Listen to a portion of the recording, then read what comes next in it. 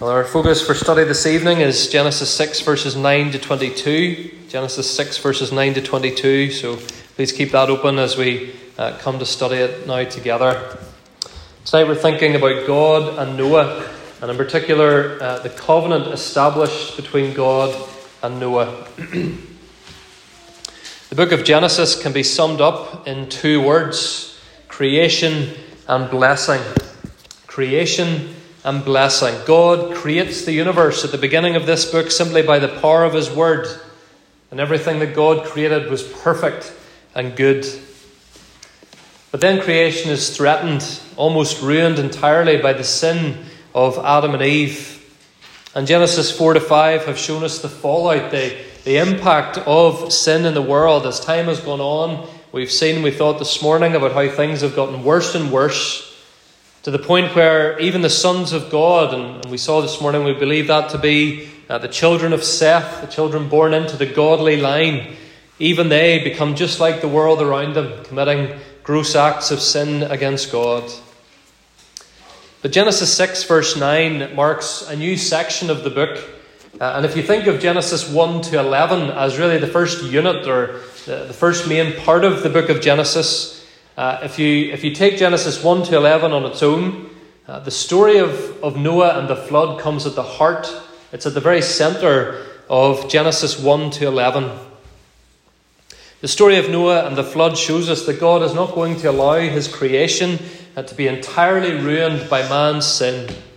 Instead, he is going to provide a way for a new start, for blessing to return to the earth. And he's going to do that through his relationship with Noah. Genesis 6 verse 18 is the first use of the word covenant in the Bible, although most Reformed theologians would believe that God had a covenant with Adam. Other parts of Scripture lead us to that conclusion. But this is nonetheless the first time that we see the word covenant used.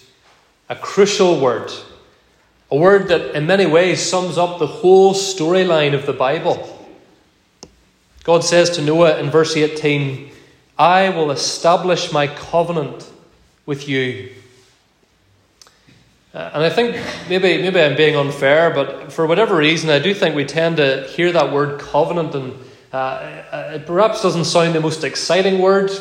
Maybe there's something about the word covenant that doesn't exactly thrill us or engage us sometimes. But it should do, because this is how God has chosen to bring about a plan of salvation for human beings via covenant. And a covenant, for just a basic definition, is a binding, solemn agreement between two parties, at least two parties, involving promises and conditions. A marriage, for example, is a covenant. Any of us married this evening, we have entered into a covenant. A man and a woman take vows before God and human witnesses. We promise to be faithful to one another, and should those vows be breached, should that covenant be breached, there would be serious consequences. The storyline of the Bible is the story of God showing covenant love to sinners, of God making promises to those who don't even deserve those promises, and through those promises bringing blessing. And as God prepares Noah for the flood, for this act of judgment on the sin of mankind, he does so via covenant promises. I want to think first of all this evening about covenant mercy. Covenant mercy. Look at verse 11. "Now the earth was corrupt in God's sight, and the earth was filled with violence. And God saw the earth, and behold, it was corrupt, for all flesh had corrupted their way on the earth." Notice the word corrupt repeated 3 times there. When the Hebrew language wants to emphasize something to us, it repeats it. 3 times the word corrupt appears. It means spoiled, damaged, ruined beyond repair.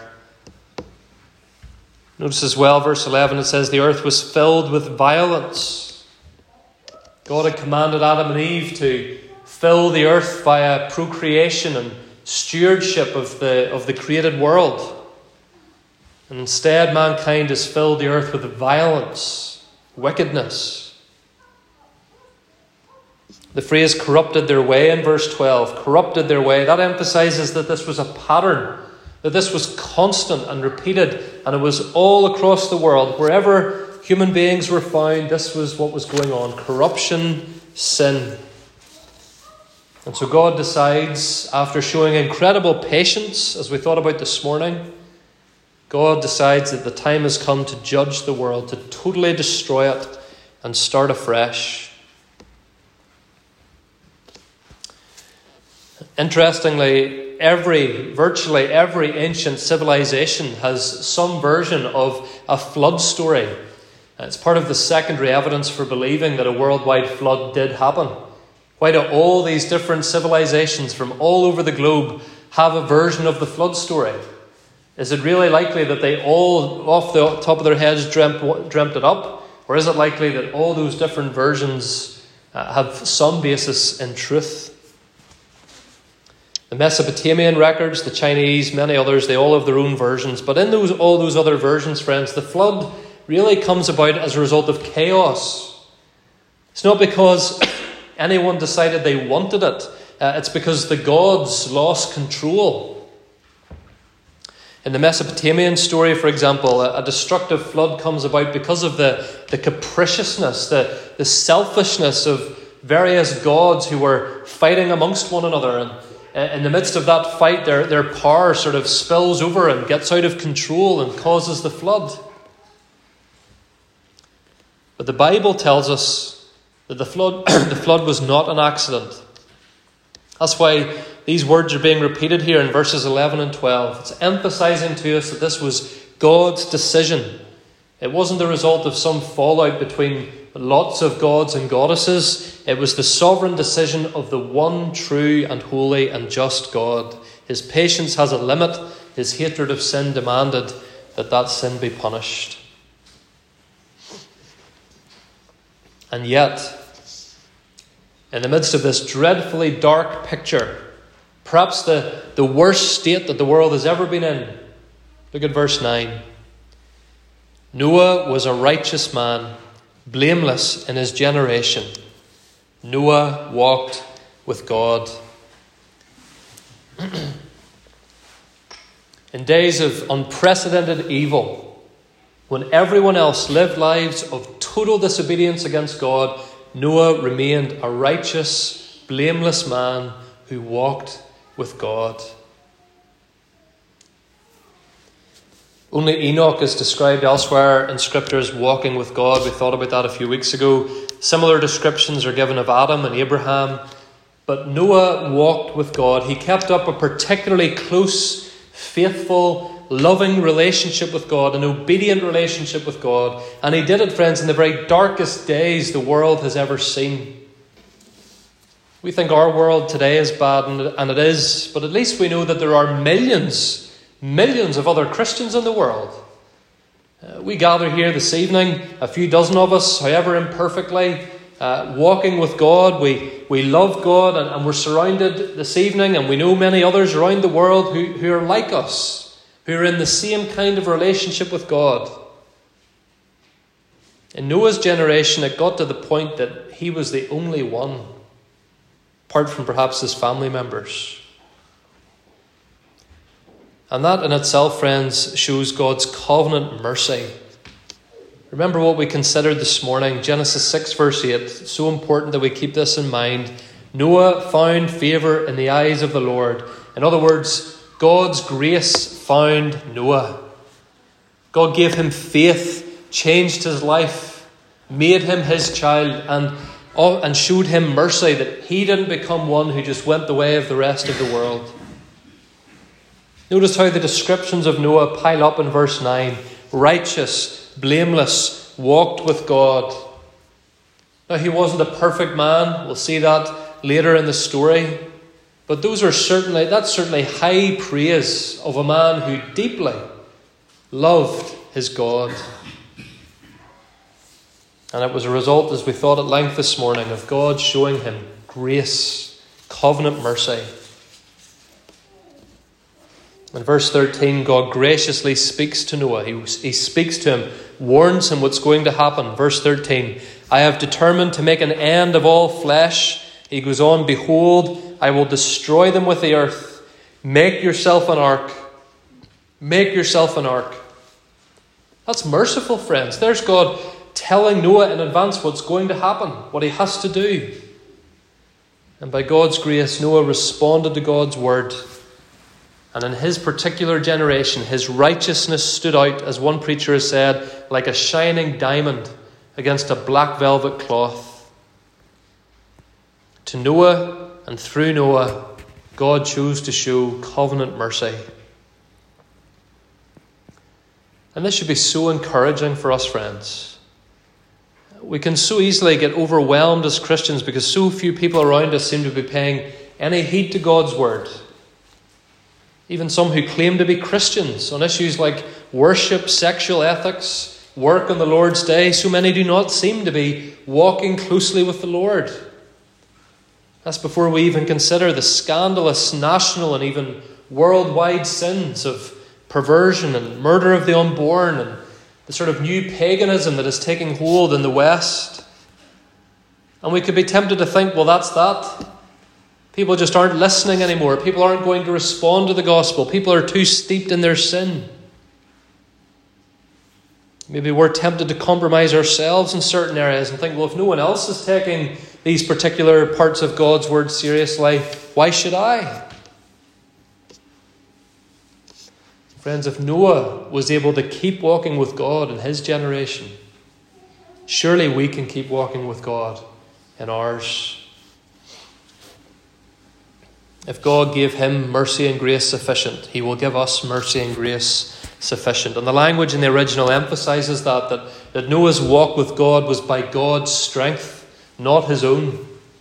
It literally says in the original, God with Noah walked. In other words, it was God who kept Noah walking with him.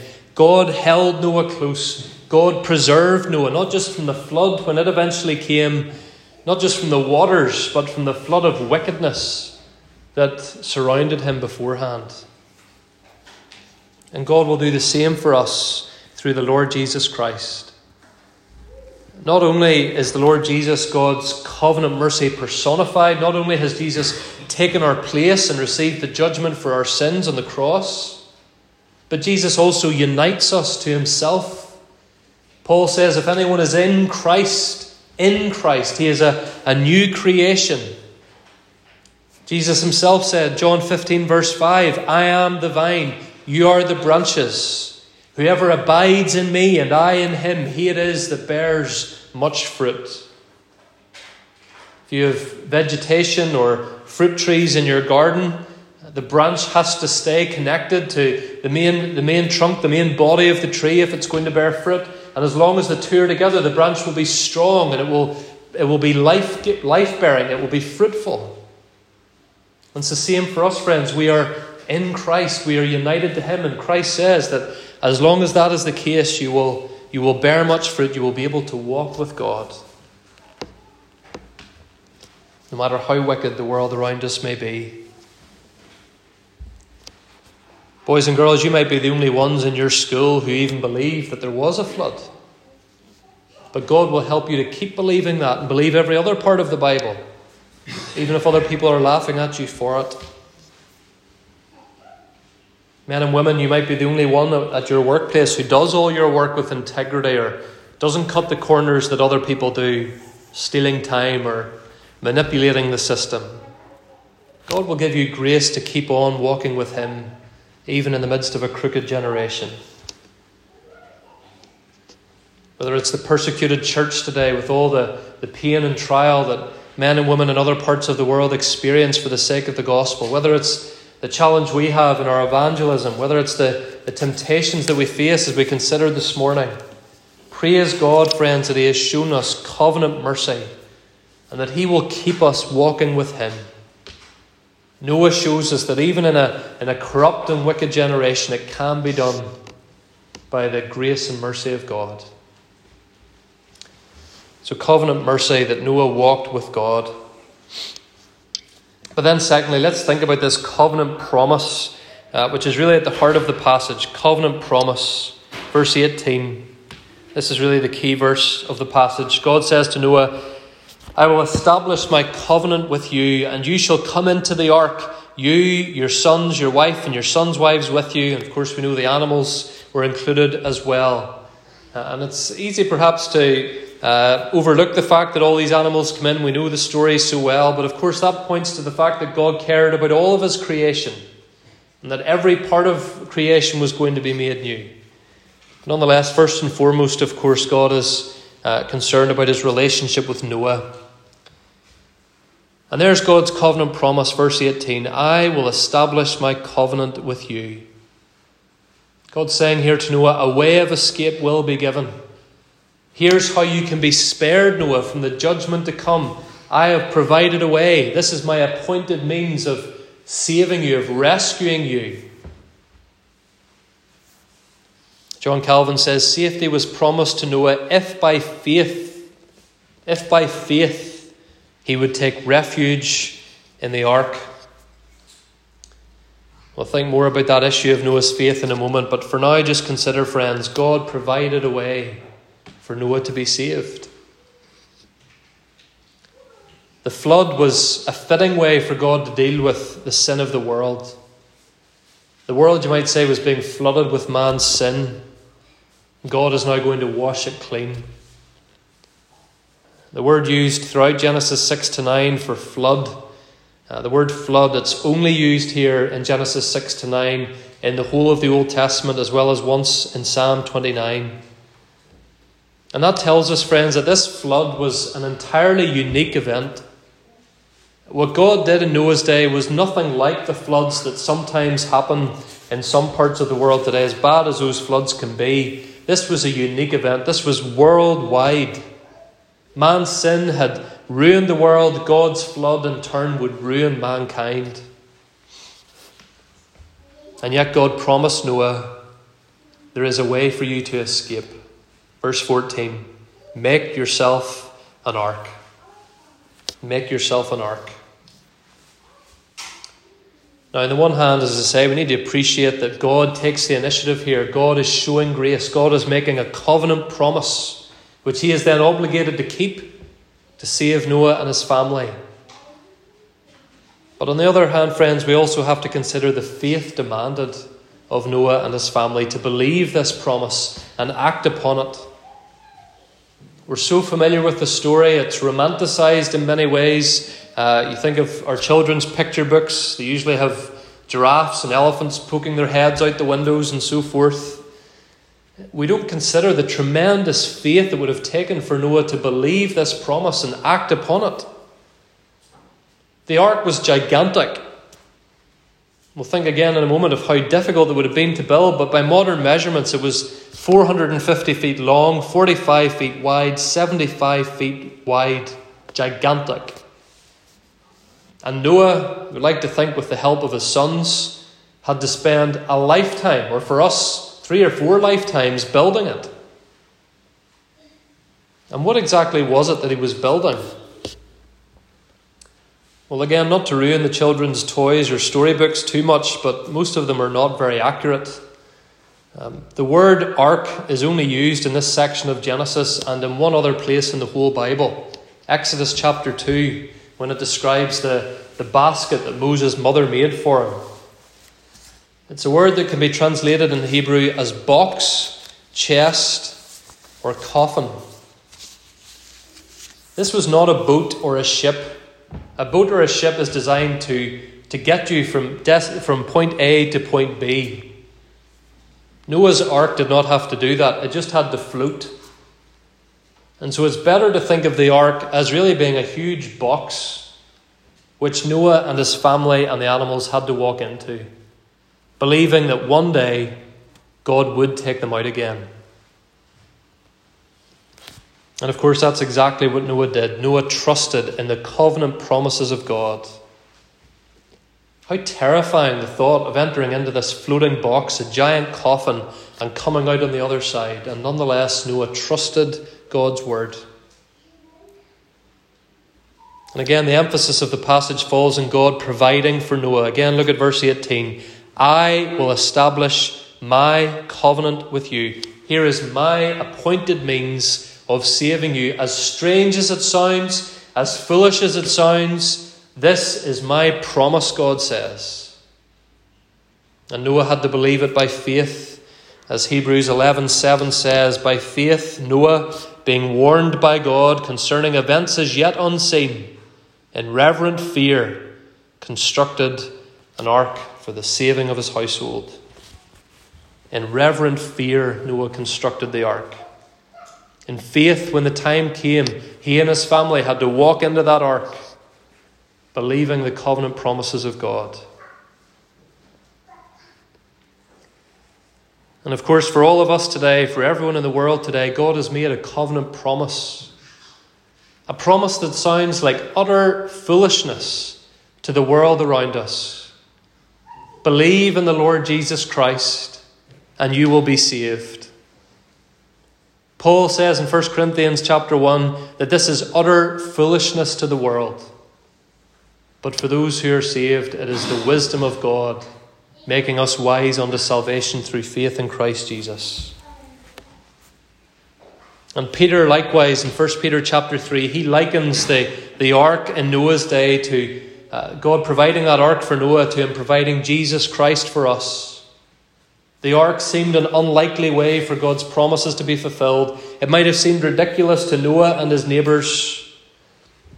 They had never even seen rain fall in the way that we know rain to fall today, most likely. But this is what God said. This is what God promised. And likewise today, friends, men and women would scoff at the message of Christ, crucified, buried, and resurrected. They try to convince themselves that any notion of Jesus coming back again and destroying the world by fire and bringing judgment is foolishness. But God has promised, and God will do it. And this is the pattern all through the Bible, that God humbles us. He turns our expectations upside down. The things that we think, the way we think things should be, the plans that we might make, God turns them upside down and says, no, this is my appointed way. This is my means of working in your life. Believe in my covenant promises. And again, just to speak to the boys and girls this evening, notice that it was for Noah and his family that this ark was to be constructed. You, your wife, your sons, and your sons' wives. In the New Testament, we find the words, believe in the Lord Jesus Christ and you will be saved. You and your household, or you and your family. And boys and girls in church, God still cares about families. He doesn't just care about mums and dads or aunts and uncles. He cares about you as well. And just like the sons of Noah had to believe God's promises to their dad, they had to decide for themselves to walk into the ark. So, boys and girls, you have to decide for yourselves whether you will trust in the Lord Jesus Christ for your salvation. Having a mum or a dad who loves Jesus won't save you. Going to church every week won't save you. Being better behaved than most other boys and girls in your class won't save you. You, like adults as well, must believe in the Lord Jesus Christ and you will be saved.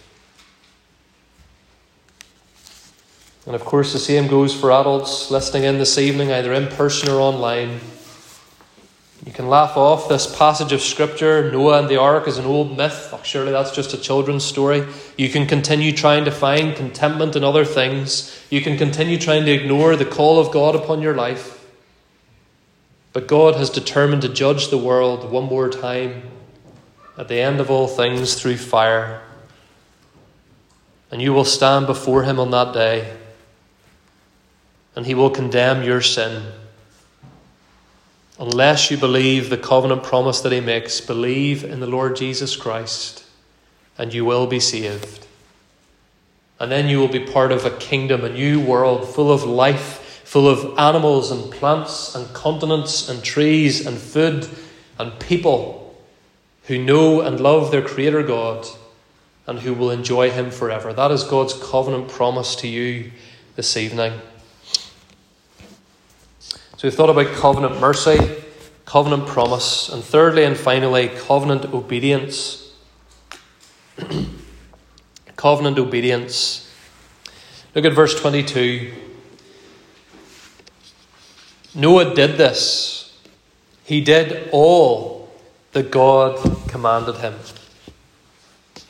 All that God commanded him. One writer says this is an emphatic declaration about Noah's obedience. Another writer says God was calling upon Noah to accomplish a task that had no precedent, for an experience that had no counterpart.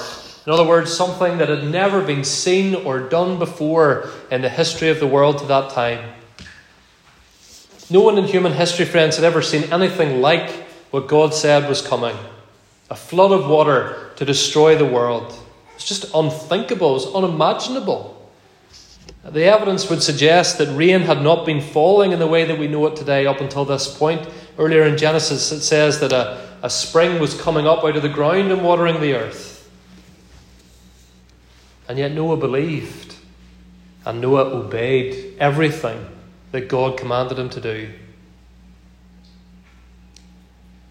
And if we ever feel the strain of obedience, friends, in our lives, if we feel ourselves to be increasingly the odd ones out in our wicked generation, if we feel the struggle with temptation that Satan often inflicts upon us, just consider what Noah had to deal with. John Calvin suggests several temptations that surely Noah had to battle as he built the ark. First, and quite obviously, there was the sheer size of the ark, as I've said. I can't get my head around how many trees would have to be felled. Maybe some of you would be able to do the maths, but how many trees would have to be felled and moved and shaped and fitted together for a 450-foot long floating box to be constructed?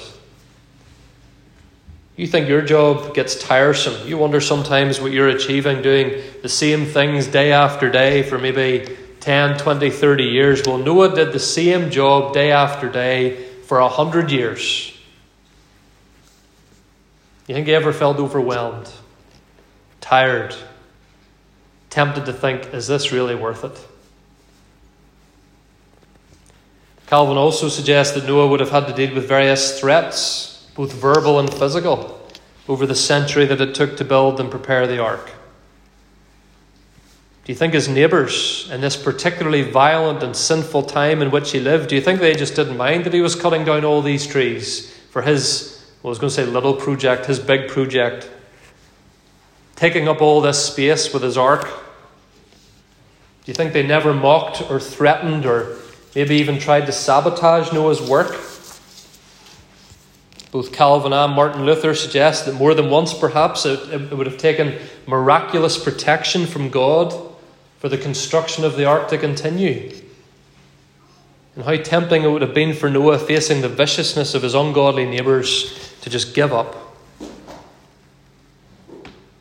And then also, as sort of hinted at already, there was the temptation, friends, to simply not believe that going into the ark would save him and his family. I mentioned earlier, the same word used to describe this ark could be used in Hebrew to describe a coffin. It had one window, most likely in the roof. It was dark. Pretty soon, once they got going, it would stink with the food and the animals and the things that happen when animals eat food. No one had ever needed a vessel to survive a flood before. Walking into it would have felt like walking into a tomb. Calvin says Noah, in a sense, had to die and yet believed that he would live again. He had to die and yet believe that he would live again. And yet amid all these temptations, friends, what does it say? Noah did all that God commanded him. Everything. And along the way, 2 Peter 2 verse 5 says that Noah was a herald of righteousness. He preached, he proclaimed, he warned his neighbours about the judgment to come. He was preaching, obviously, by the very act of building the ark. But that word proclaimed would suggest that he spoke as well. What incredible faith, what exemplary obedience, and what a challenge for you and I. The truth is that many Christians in the Western world today, we are lazy, we are comfortable, and it does not take much for us to find excuses not to serve the Lord Jesus Christ. We live in a society absolutely obsessed with individual feelings. If you listen to your news tomorrow morning, I guarantee you that a lot of what will pass for news is just people talking about how they feel. They feel disrespected. They feel that their story needs to be told. They demand that their feelings dictate how laws are created, regardless of the facts. I think it's very interesting that we're not told a single thing about how Noah felt for 100 years. We're not given Noah's personal journal extracts. Dear diary, it's day 526. People still keep mocking me for my ark. I feel like such a loser. We're not told about how Noah felt. We're just told what he did, that he obeyed completely what God commanded him to do. He was willing to let his reputation die, his career die, his personal opinions die. He was willing to walk into that dark, daunting, awful ark and believe that he would live despite how utterly foolish it looked to the world.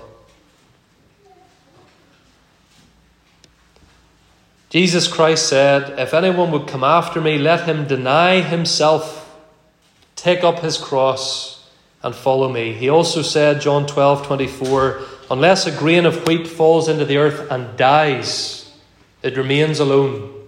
But if it dies, it bears much fruit. We follow a Saviour who was mocked, stripped naked, spat on, nailed to a cross, tortured and executed. Following him and obeying him means that we have to die. If we want to maintain the unity in our church family, as we're commanded to do in Ephesians, some of our opinions at times might have to die.